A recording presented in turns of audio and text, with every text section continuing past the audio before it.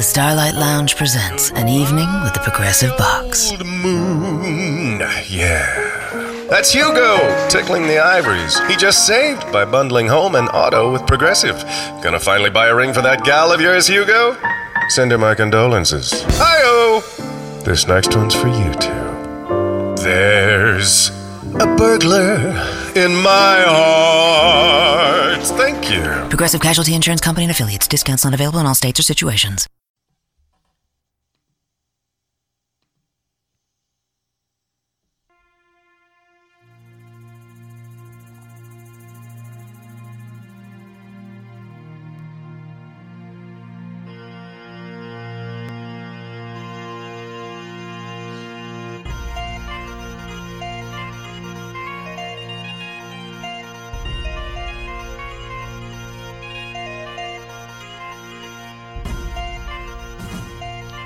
Hello, Irish fans, and welcome to another live recording of the Under the Dome podcast. I am your host, Ben Belden. We are here to react to what was, I guess, what you could call another scary win for Notre Dame. Maybe even venture to say it was a little bit I know that I used the adjective lackluster against Ball State. I can't really think of a better one at this point. We're going to talk about all that here in a second. I was at the game this weekend. I was feeling pretty good when we were up 13-0. I was feeling pretty decent at halftime when it was 16-3, and then things changed quite a bit.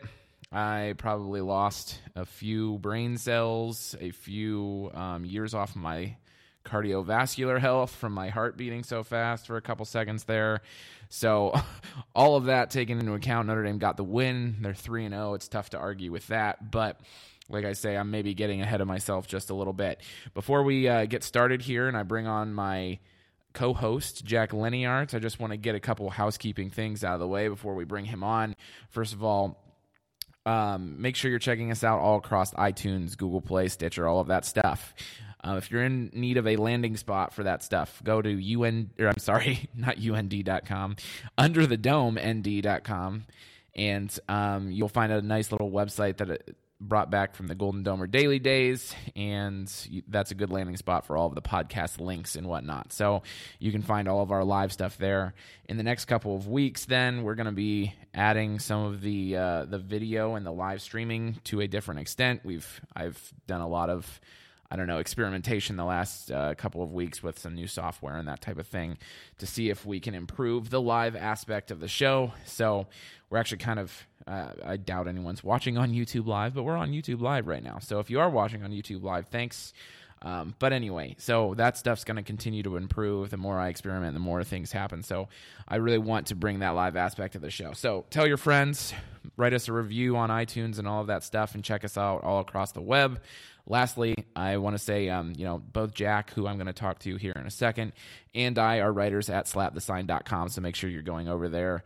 Notre Dame written word is, at peak performance. We're at peak midseason form here, so make sure you check us out. That's slapthesign.com and at slapthesign on Twitter. So all of that out of the way, let me actually bring on my guest here. Jack, man, how's it going?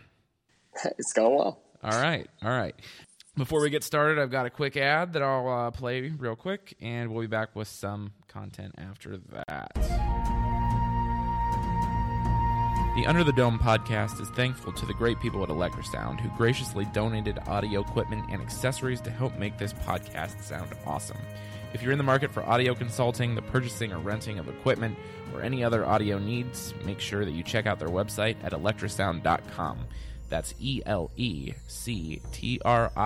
sound.com.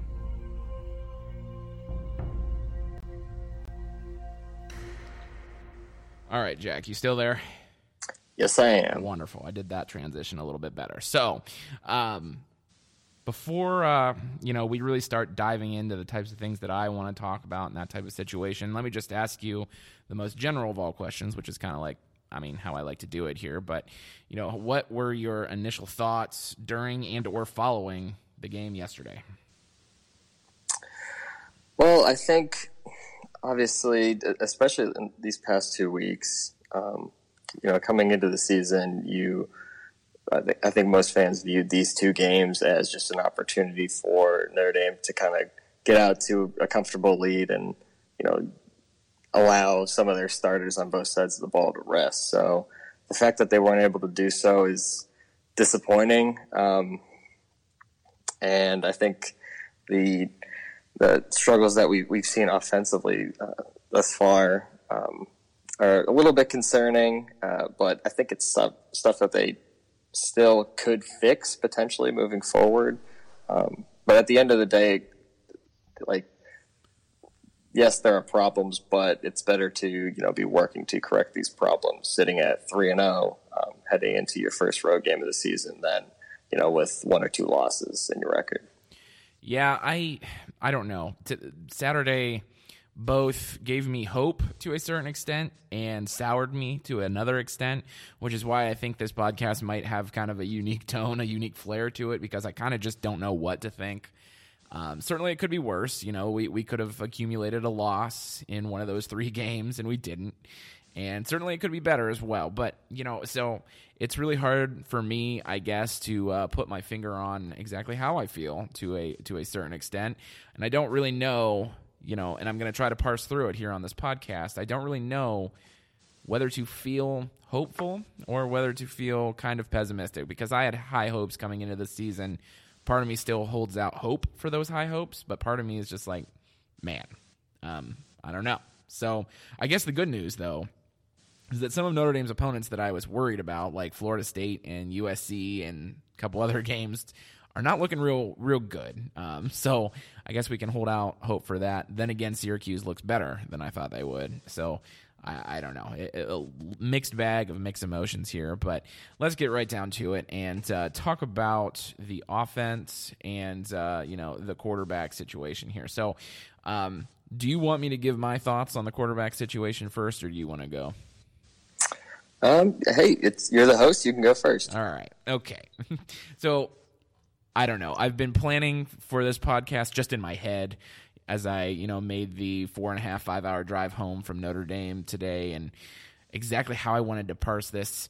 And here's the best that I can come up with. If we look at, first of all, let me ask you this question, because then you'll be able to tell me if I'm crazy or not. Notre Dame has the personnel and the talent on offense to be scoring more than a little over 23 points per game, in your opinion, yes? Yes. Okay. All right. So I'm not alone in that opinion. Let me just ask you this question then. Who is at fault for, and this could be more than one person, but who's at fault for Notre Dame's offense being held back? Yeah, I think it's definitely more than one person. You can look at the offensive line and some of their struggles that make it harder on some of the other players and Brandon Wimbush to kind of find a rhythm. You can look at Brandon Wimbush and his decision-making in the passing game. And I guess if you want to, you could even criticize some of the play calling in some scenarios. But, yeah, I don't think one specific player or coach shoulders all the blame there. It's just, a couple different areas where there's definitely room for improvement. Okay, so I wholeheartedly agree with you, by the way. I also think, and just to piggyback off of what you said, to keep going, until Saturday, I didn't think that the running backs were doing Notre Dame any favors either. And I thought that both Tony Jones and Jafar Armstrong ran a lot harder. And when I say a lot harder, I guess I don't necessarily mean with more effort. I got to be careful how I put that. I mean, they were trying in the other 2 games. I'm not trying to say that.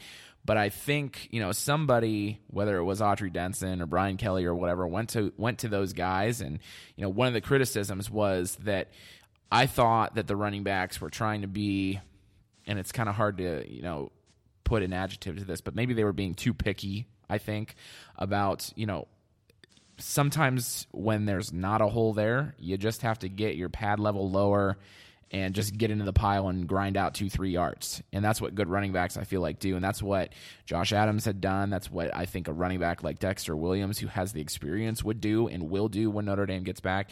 And I just thought that they were hitting the hole, they being Jafar Armstrong and Tony Jones Jr., a lot better and a lot harder and a lot faster with more reckless abandon than they did in the first two games. How do you feel about that? Do you agree? Yeah, so I think we all kind of shared the same opinion going into the season where, I mean, even with Dexter Williams in the mix, we weren't sure if Notre Dame had that one guy who could be just their clear-cut workhorse in the backfield like Josh Adams was for them last season. But, I mean, we knew Tony Jones Jr. had that potential to put up numbers like he did yesterday. And what Jafar Armstrong has shown in the first three games has been extremely promising. So having those guys show that ability that they can be productive, and then bringing Dexter Williams back into the mix makes you feel a little bit more hopeful for the running back production moving forward. And just really because, I mean, at that position, there's going to be some attrition as the season wears on. Guys get dinged up and have to miss some time, hopefully nothing too serious. But, I mean, we've learned over these three games that they have guys in the backfield who can, get hot. And in those situations, you kind of just ride the hot hand. Like, I don't think a lot of people were expecting Tony Jones Jr. to lead the backfield in carries this past week after what Jafar Armstrong had done in the first two games of the season. But he was running well, so they kept feeding him the ball. He ended up finishing the game averaging about 7 yards a carry. So he's just shown you that he has that potential. And I think, I mean, obviously you'd still prefer to have, that one guy who you can say is your clear-cut workhorse, but having options doesn't hurt either. Yeah, and, I don't know. I guess I feel maybe just a little bit vindicated, although I haven't gone back. I usually watch the game a second time because it's hard to see intricate things the first time when you don't want to go back and rewind and then miss a play and then get caught back up and that type of thing. When you already know what happens, it's easier to watch it a second time and look for certain things, I suppose. So I haven't done that yet. I was in the car all day mostly. But I felt a little bit vindicated that the offensive line played a lot better because I just thought, and my suspicion is that to a certain extent they eliminated doing some of the things that they're bad at, which was, I didn't see Tommy Kramer pulling as much. A lot has been made of he's a good blocker once he's engaged with someone, but when he has to go get someone, he's not the greatest blocker. I just think that they did some things where they, when he was pulling, it was to get out in front of a guy and, go after and just get in the way of a defensive back or something like that. Rather than trying to get out and, block a defensive end or something like that. I think there were some adjustments made on the offensive line, which is what I wanted to see and what I thought could happen. Now, as we get towards, I don't think Wake Forest's defensive line and linebackers are going to give us exactly fits. But once we get towards Stanford and Virginia Tech, I think we'll learn a whole awful lot about whether the offensive line is going to be able to, do that consistently or not.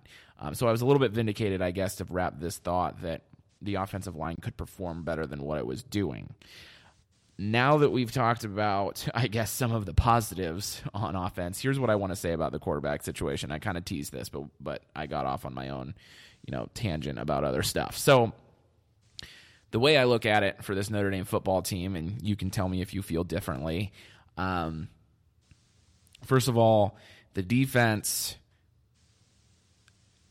is playing what I would call maybe not lights out football, but they're playing pretty darn good. And, I heard a lot of people walking out of the stadium yesterday, oh my gosh, we would have lost that game if Alohi Gilman hadn't forced that fumble on the one and if so-and-so wouldn't have done this or that. And I'm kind of like, well, yeah, I mean, there's some fairness to saying that, but that's what good teams do, right? That's what a championship defense does is they win games for you. And that's, I think, what Notre Dame's defense has done 3 times now, to be honest with you. The way I see this team taking a step forward is figuring out the quarterback situation. I can't, and I guess my biggest issue is that it seems like Brian Kelly doesn't think that there is a quarterback situation.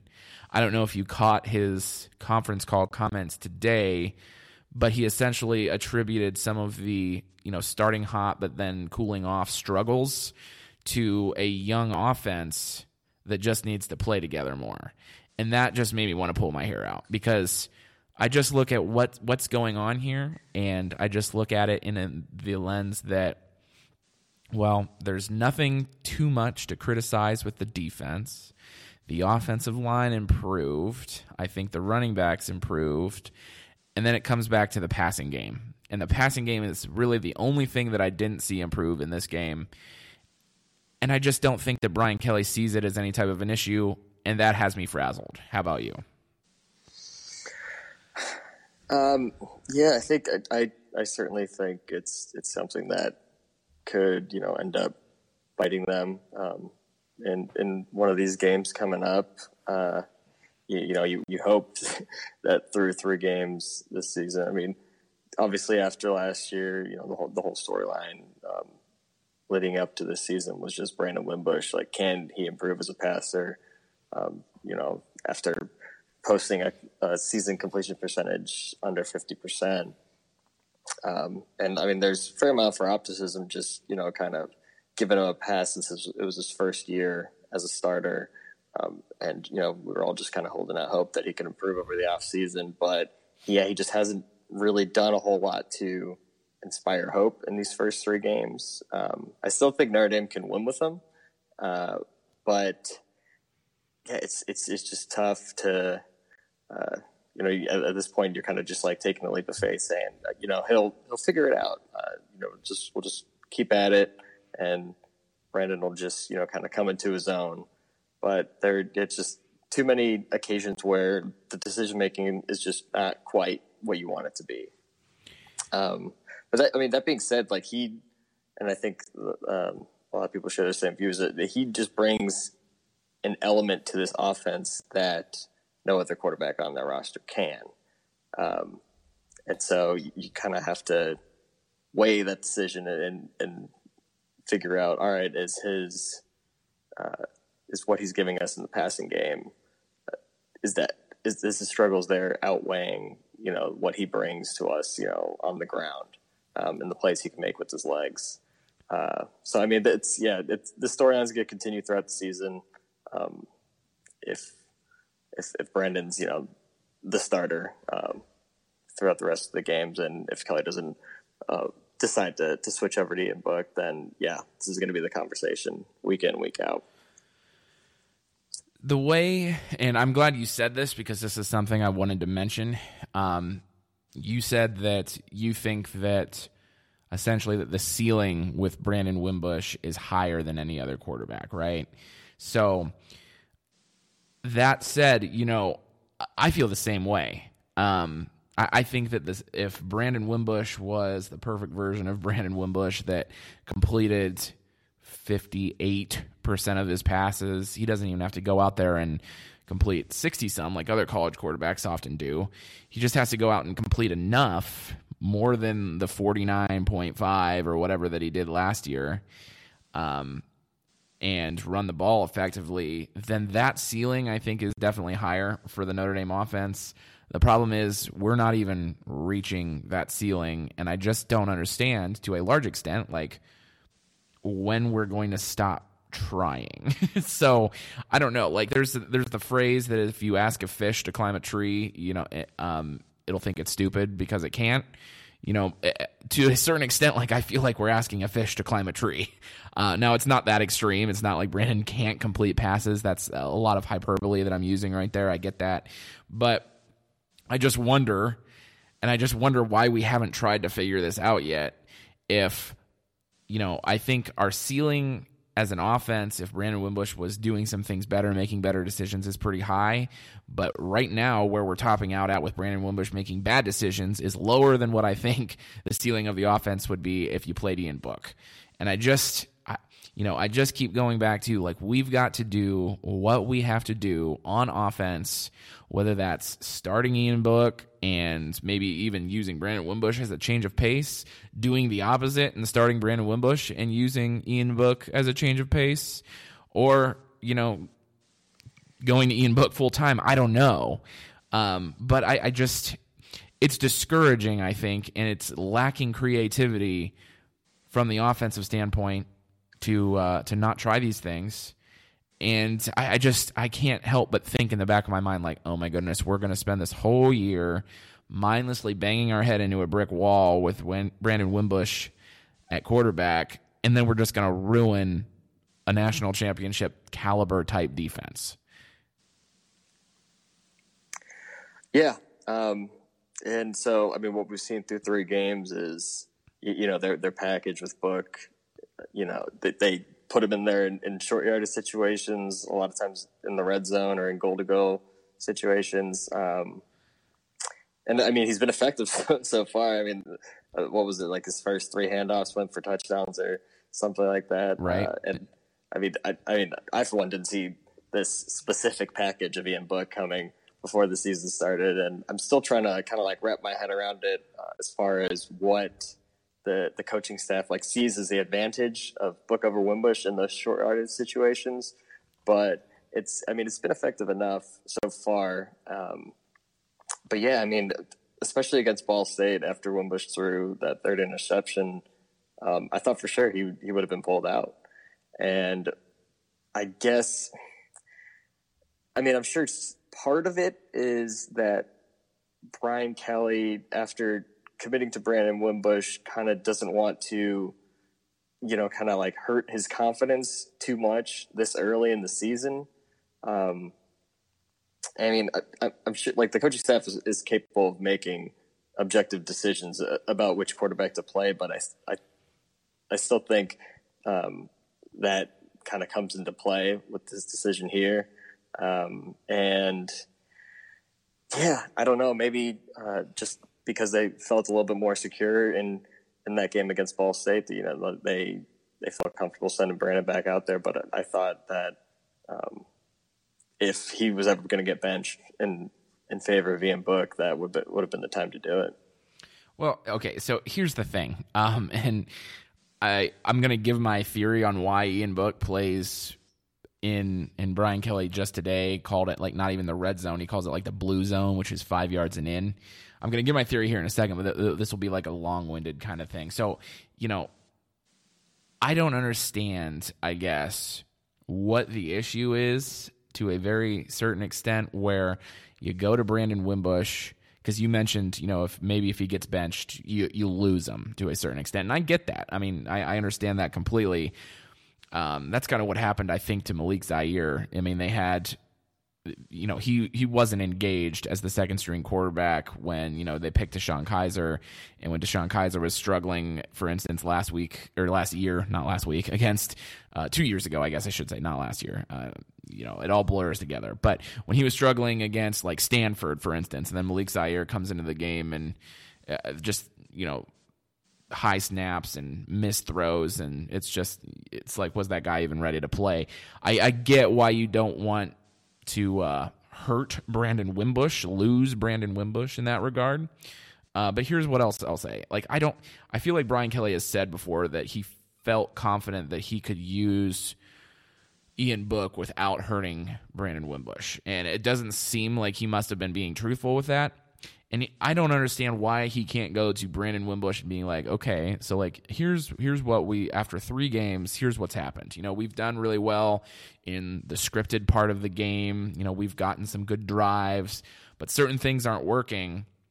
So if we get into a situation where we're up 13-3 or whatever, and the offense starts just sputtering, then we're going to go ahead and we're going to throw Ian Book in there to throw the defense a curveball and maybe score a touchdown, but it doesn't mean that you're benched as a starter. It doesn't mean you're not coming back in. It doesn't mean anything. It means we're trying to win the football game. And I don't get why that hasn't happened yet, because I'd have, in both the Ball State and the Vandy games, I'd have thrown Ian Book in there, even if it was for 2-3 drives, and then you might make the argument, well, Ian Book has no rhythm, blah, blah, blah, blah, blah. Well, is Ian Book with no rhythm any worse than whatever the heck the offense looks like when the defense decides, well, we're just going to load the box and you can go ahead and run your read options and all of that, whatnot, but we don't think that you can beat us throwing the ball? I mean, what's worse? I don't know. So I don't know. I'm stumped and I'm frustrated. And like I say, it just comes back to just you can tell that to a certain extent Brian Kelly doesn't feel great about Brandon Wimbush, or else there's no reason for him to take Brandon Wimbush out of the game when they're inside the 5-yard line. Like, I don't know. So it's hard to rationalize for me to just kind of wrap this thought for a second, because this has been a long-winded monologue on my part. And I apologize. I'll get you back in here in a second. No worries. But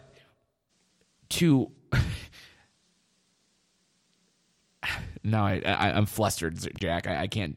So it seems pretty obvious that what happens to Notre Dame's offense at times is that teams are like, okay, we're going to sit on, especially when they get in like a shorter field situation, like when Notre Dame gets in the red zone, that they're going to sit on the run, because Brandon Wimbush is the pass that he makes the best is like the over-the-top throw where he doesn't have to be real precise and a receiver can kind of run and go get it, or make a leaping grab and go get it, or do whatever.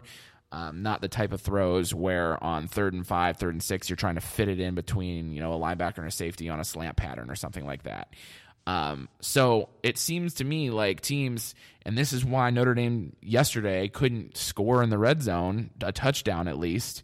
The field is much shorter, and you force Brandon Wimbush to have to be able to throw the ball into short windows, smaller windows. You know who's probably better at throwing the ball into smaller windows? Ian Book. So I don't know. I just feel like, to a certain extent, the defenses are going to say, okay, move the ball between the 30s as much as you want. When you get to the red zone, you're not scoring a touchdown because Brandon Wimbush isn't going to be able to fit the ball in between, two defenders, nor does he want to, I don't think. And you're going to have to settle for field goals. And as we've seen, Justin, you missed one kick against Ball State. The one he missed yesterday, I think, was a bad snap, and also maybe not the greatest hold because of the bad snap. So anyway, I just think we're really severely limiting the offense, because we just have at least one quarterback that can't do the things you need a quarterback to do to score touchdowns. And I apologize because I just talked for like 10 minutes. But I've felt very passionately about this, as you can tell. Yeah, and I mean, you're certainly not the only one. That's for sure. And yeah, all valid points. Am I nuts? Am I nuts for thinking? Because I think that a 2-quarterback system could work. Yeah, in this case, it certainly can work. And I mean, there are plenty of examples of it working in the past. I don't know. Maybe it's just my own personal beliefs. It's just not ideal. And I don't know. I would just be afraid that, in tougher situations or, just tougher environments, if you're playing bad and still trying to rotate these guys in, then you can almost kind of just dig yourself a hole where, both guys can't really get into a rhythm and, they're alternating every other series. But do they have a rhythm now? Does Brandon Wimbush truly have a rhythm? At times. I think at times, definitely. But I mean, okay, so that's fair. That was kind of a dumb question. He gets into a rhythm at times, but doesn't he also lose it for a whole awful lot of time? Oh yeah. So that's kind of what I'm saying, I guess, is if Brandon loses that rhythm, it doesn't have to be. You don't have to go into a game necessarily, in my view, saying, okay, Brandon, you're gonna get 2 possessions, and then Ian, you're gonna get 2 possessions. I don't think it has to work that way. I think it's okay, we're going to go, we're going to see what what happens. Brandon, you're going to start. And if you're just lighting the world on fire, then heck, we're not going to play Ian Book. But I don't know. I just feel because Brian Kelly mishandled the quarterback situation so badly in 2016 that he doesn't want to do this. But this is the time that he needs to do it, in my opinion. Sorry, I cut you off, and I'm doing all the talking on this podcast. I want to hear your thoughts more, I promise. But I'm just upset. I don't know. I just needed this vent session, I think. Hey, man, and I totally understand it. Like I said before, you're not the only one. I think all of us ND fans as a collective have needed to be talked off a ledge way too early this season, that's for sure. But as I alluded to earlier, all great problems to have when you're undefeated 3 games into the season. So we can still look at this glass half full. But as we were talking about before, I kind of wanted to get into how this first quarter of the season may have sort of changed our outlook on this team sort of overall. So coming into the year, I was of the belief that I thought they would drop 3 games over the course of the season. But I just really wasn't sure which 3 games. I just kind of like at face value of both what we had on our roster and the slate of games on our schedule. It just seemed like a 9-3 type season. And with any other predictions or feelings like that, obviously I would leave room for some variance for sure. But I mean, from what we've seen so far, even though I may have thought that Michigan game had one of the better chances to be one of their losses this year, I mean, I think they could still very easily drop 3 games in the latter parts of the season. I think this trip to Wake Forest is going to tell us a lot about this team, like the first road trip of any season does. So I'm excited to see what they do there, see how they come out, and see if they can't get a lot of stuff going in the first half, what adjustments they make. But yeah, and hopefully we just see a lot more offensive production than we've seen these past 3 games. Do you have any more clarification on which 3 you're worried about? Yeah, so I think those back-to-back weeks, hosting Stanford at home and then going to Virginia Tech, I mean, I think it's very possible they could drop both of those, if not just at least one. I mean, if we get to that point of the season and they're 6-0 after beating Stanford at home and then going on the road to Lane Stadium and beating Virginia Tech, my outlook would, I think, do a complete 180. And I would think at that point, just based on what we've seen of those teams on their schedule in the second half of the year have shown so far, I think if they get through Stanford and Virginia Tech unscathed, then they have a very real possibility of either running the table or going 11-1. Yeah, so I've and it's interesting you said that because I was kind of on I think this is a 10-2 type team with the next best scenario, a potential 11-1, especially if they beat Michigan. And after week 1, I was like, yes, I'm a genius.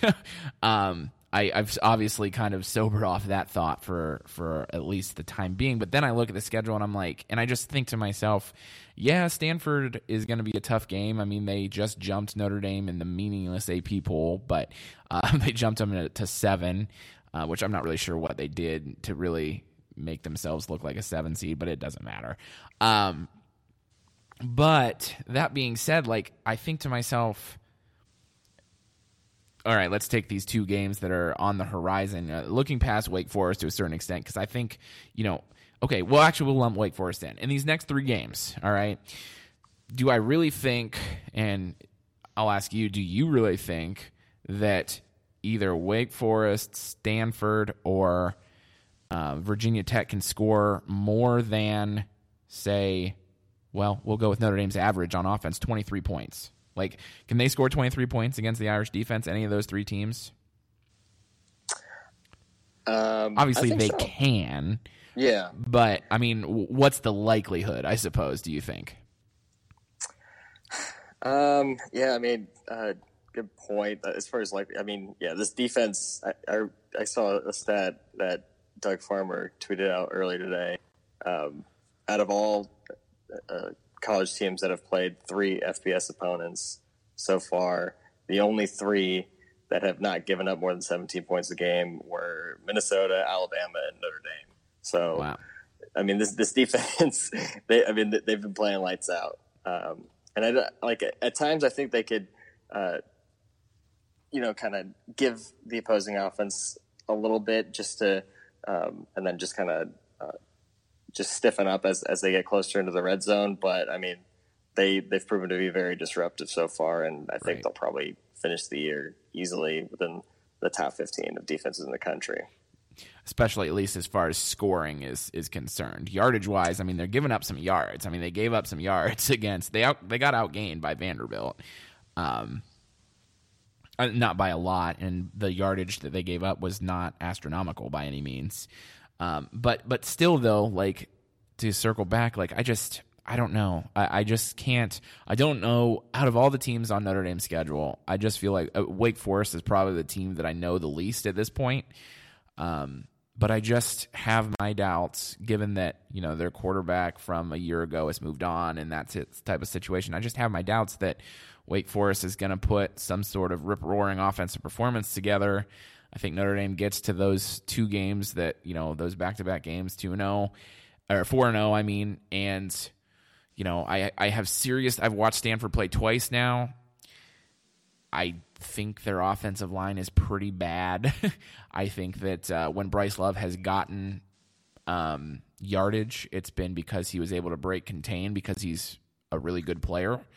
But I think Notre Dame's better than any defense that Stanford has played this year. I mean, I certainly think Notre Dame's better than USC. So I don't know. So, like, I understand why people are a little bit, to a certain extent, like, apprehensive about Notre Dame going forward, but at the same time, I still look at them and I'm like, man, as bad as their offense has been, you know, their defense has been equally just as good as the offense has been bad, and I don't know. I just don't. The other thing is that, you know, Virginia Tech, we thought that they looked pretty good against Florida State, but then Florida State has looked awful. So I don't know. It's weird. College football is weird. I think we can suffice it to say that. You know, I hope they at least split Stanford and Virginia Tech, because that'll continue to give them something to play for, I think, moving through the rest of the year. And, you know, if they do that, I think that would be a good recipe for 11-1, because, you know, I mean, they're laying eggs already. So if you're worried about 5 games away from Notre Dame and 7 of the last 7, like, well, they're laying eggs early in the season. They can still win when they're laying eggs. So if anything, it's given me that affirmation, I suppose. Yeah, 100% agree. I would say, the only thing that could pose an obstacle as we move past the bye week is just how weird the travel schedule gets. Right. But I mean, as long as they're able to overcome that, those last 5 teams on the schedule have not really impressed a whole lot thus far. I mean, we can continue to monitor them going through, but I just, I mean, I guess you look at like USC and you can kind of understand that. All right, you know, there's definitely an adjustment period as they're working in a true freshman quarterback, but they just have not looked nowhere near as good as I thought they were going to be this year. FSU is just a complete enigma. But then again, you know, given how athletic they are, they could put it together by November, and they could be, you know, the best, you know, maybe even sub 500 team that Notre Dame's ever played. But yeah, go on. Yeah, and Cam Akers may be the best running back on Notre Dame's schedule. Yeah, he's so. Yeah, we'll see. And it's, like you said, they have a ton of talent on that roster. And when you have like guys who are that talented and then you put them in a primetime spot in a place like Notre Dame Stadium, regardless of how their season has gone thus far, you know, you can see them, you know, wanting to get up for that game. Yep. But yeah, I mean, there's been a lot said about how the second half of the schedule was organized. I guess it's kind of manageable because you have the one West Coast trip right after the bye week, which isn't too crazy. And then while you're playing on the road the following week, it's at Northwestern, just outside of Chicago. So you're still close to South Bend. Yep. And then you got that home game. And then the last 2, which probably angered fans the most, which is at Yankee Stadium and then all the way out to the Coliseum. Yeah, it really wouldn't be that bad if they hadn't moved that game out to Yankee Stadium.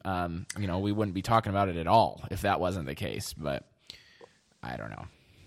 Shamrock Series and stuff. I think that's I mean, I don't know this for sure. I have no inside information, but I just get the feeling that might be short for the world, I think, going forward. Not that Notre Dame neutral sites games are going to, you know, completely go away, but like because I think forward, I believe they have the home and home with Wisconsin at Lambeau Field and then Soldier Field, right?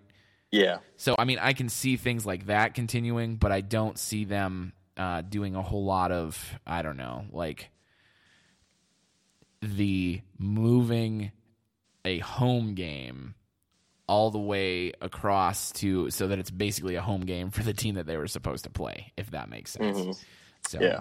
Anyway, real quickly, we only got like 3-4 minutes here, but I wanted to ask you this question just because I don't know how I feel about it. I saw that, and I don't know if you caught this tweet from Pete Sampson, but he was talking about how in the press box, a lot of people were talking about would Notre Dame have made the college football playoff last year if they had Alohi Gilman in the defensive secondary. Do you have any thoughts? I mean, it's certainly an interesting thought. It's kind of a stumper, isn't it? It's kind of like, oh man, like they were so bad at the back end of the defense, so they're just a little better. Do they beat, say, Stanford? Yeah. I mean, it's definitely an intriguing thought experiment. But I mean, it's still like, I don't know, is Alohi Gilman starting at safety, like we've talked about before, is that like, that boost on the defensive side of the ball enough to overcome the struggles that Brandon Wimbush had late in the season? Right. Because certainly I think like you don't beat Miami with Alohi Gilman, so you'd have to look at the other two losses to see if he would have made a difference. So that's it's hard to quantify. I mean, he might have made a difference coming up and stopping Bryce Love, and then same thing I guess with Georgia stopping Nick Chubb and some of those other guys, but I don't know. Yeah, and even though he plays on the defensive side of the ball, I mean, a defensive player makes an impact play, and you get a little momentum for your offense too. Whether it's creating a short field or just an impact play, creating a turnover, something like that, where you can affect the offensive side of the ball as well. So, yeah, I mean. Yeah, like I said, interesting to think about.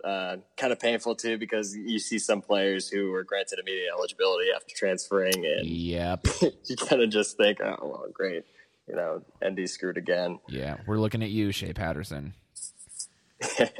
You liar. Anyway, all right. Well, I think that's a pretty good wrapping point for this one. We're gonna try to do this, I guess, post-game show. At the Under the Dome podcast every Sunday at about 7:15. So if you guys that are listening either in live form or in podcast form later, if you want to tune in, you can always find the live link on underthedomend.com. We're going to try to fit into this little kind of like 7:15, 8 o'clock slot between I think it's a good time because the 4 o'clock NFL games are kind of wrapping up, and then Sunday Night Football starts at like 8:20, 8:30. So we're going to try to nestle ourselves into that little lull. So as you, are flipping channels, I suppose, between those games, come on over to Spreaker.com and then hopefully eventually YouTube Live and all of that as we get some of the kinks and whatnot ironed out, and you can listen up to some Notre Dame stuff. And as always, it's like I say, it's released afterwards in podcast form as well on Apple Podcasts, Stitcher, Google Play, Podbean, everywhere that you can find a podcast. Basically, there's a podcast called Under the Dome there. So thanks, listeners, for listening once again. Before we sign off, Jack, where can they find you on Twitter? You can find me on Twitter at Leniart_ND. Leniart spelled LENIART. And yeah, for all ND stuff and I guess some miscellaneous tweets sprinkled throughout the week as well. Indeed. I'm Ben Belden. You can find me on Twitter at bbelden330. Don't forget to check out the Under the Dome podcast at Under the Dome _ND as well. So that does it for this one. Thanks for listening, and go Irish.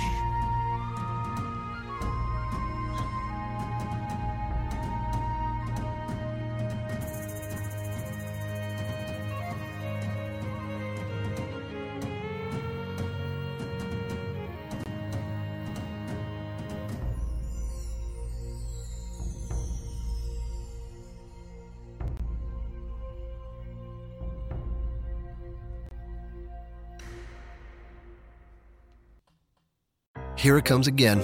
Lunch. Will it be the same old, same old? Or are you ready to take a vacation from the ordinary with the new Jamaican Jerk Turkey Sub at Firehouse Subs? Freshly sliced smoked turkey breast, craveably sweet mustard sauce, and a hint of Caribbean seasoning. Just $5.55 for a medium. Save time. Order the new Jamaican Jerk Turkey Sub on the Firehouse Subs app. Firehouse Subs. Enjoy more subs. Save more lives. Participating locations. Limited time only, plus tax. Prices may vary for delivery. Here it comes again. Lunch. Will it be the same old, same old?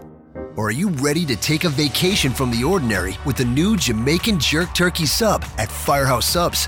Freshly sliced smoked turkey breast, craveably sweet mustard sauce, and a hint of Caribbean seasoning. Just $5.55 for a medium. Save time. Order the new Jamaican Jerk Turkey Sub on the Firehouse Subs app. Firehouse Subs. Enjoy more subs. Save more lives. Participating locations. Limited time only, plus tax. Prices may vary for delivery.